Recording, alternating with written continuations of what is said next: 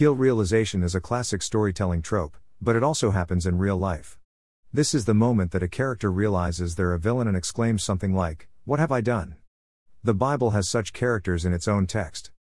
While we often think of Jewish and Christian religion as two different things, the first century would have generally thought of Christianity as a Jewish movement, since that was the religion it was founded upon. The essential difference between Judaism and its new offshoot was that classic Judaism was still waiting for the Messiah, and this new Judaism proclaimed that the Messiah had already come in Jesus. As you might expect, there were many Jewish religious leaders that were appalled by this new Jewish movement. The Messiah was key to everything, so if you didn't believe that Jesus was the Messiah, you would adamantly try to stop anyone from saying so.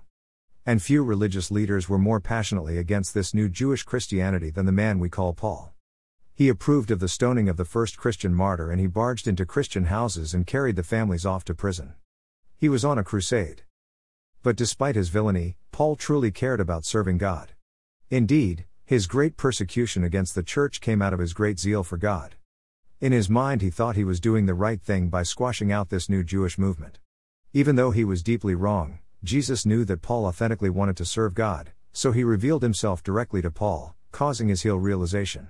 By attacking the church, Paul had unwittingly become a villain to the very God he loved. With this new realization, Paul took his zeal and gave it 100% to the church, instead of against the church. He continued to serve God, but in a way he never expected he would. And as he did, Jesus began to put all the pieces together for him, and he went on to become one of the greatest missionaries, apostles, theologians, and Bible writers we've ever had. Religious zeal is a powerful and effective tool, but misapplied it is the most dangerous of zeals. As C.S. Lewis once said, "If the divine call does not make us better, it will make us very much worse." Of all bad men, religious bad men are the worst. It's true. And unfortunately, the church is not immune to raising up the same kind of dangerous people. Within our ranks are people deeply convinced of dangerous un-Jesus-like theologies and conspiracies.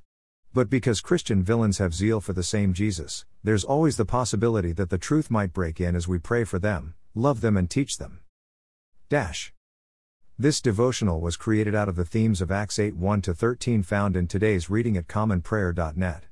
C.S. Lewis quote from his book, Reflections on the Psalms.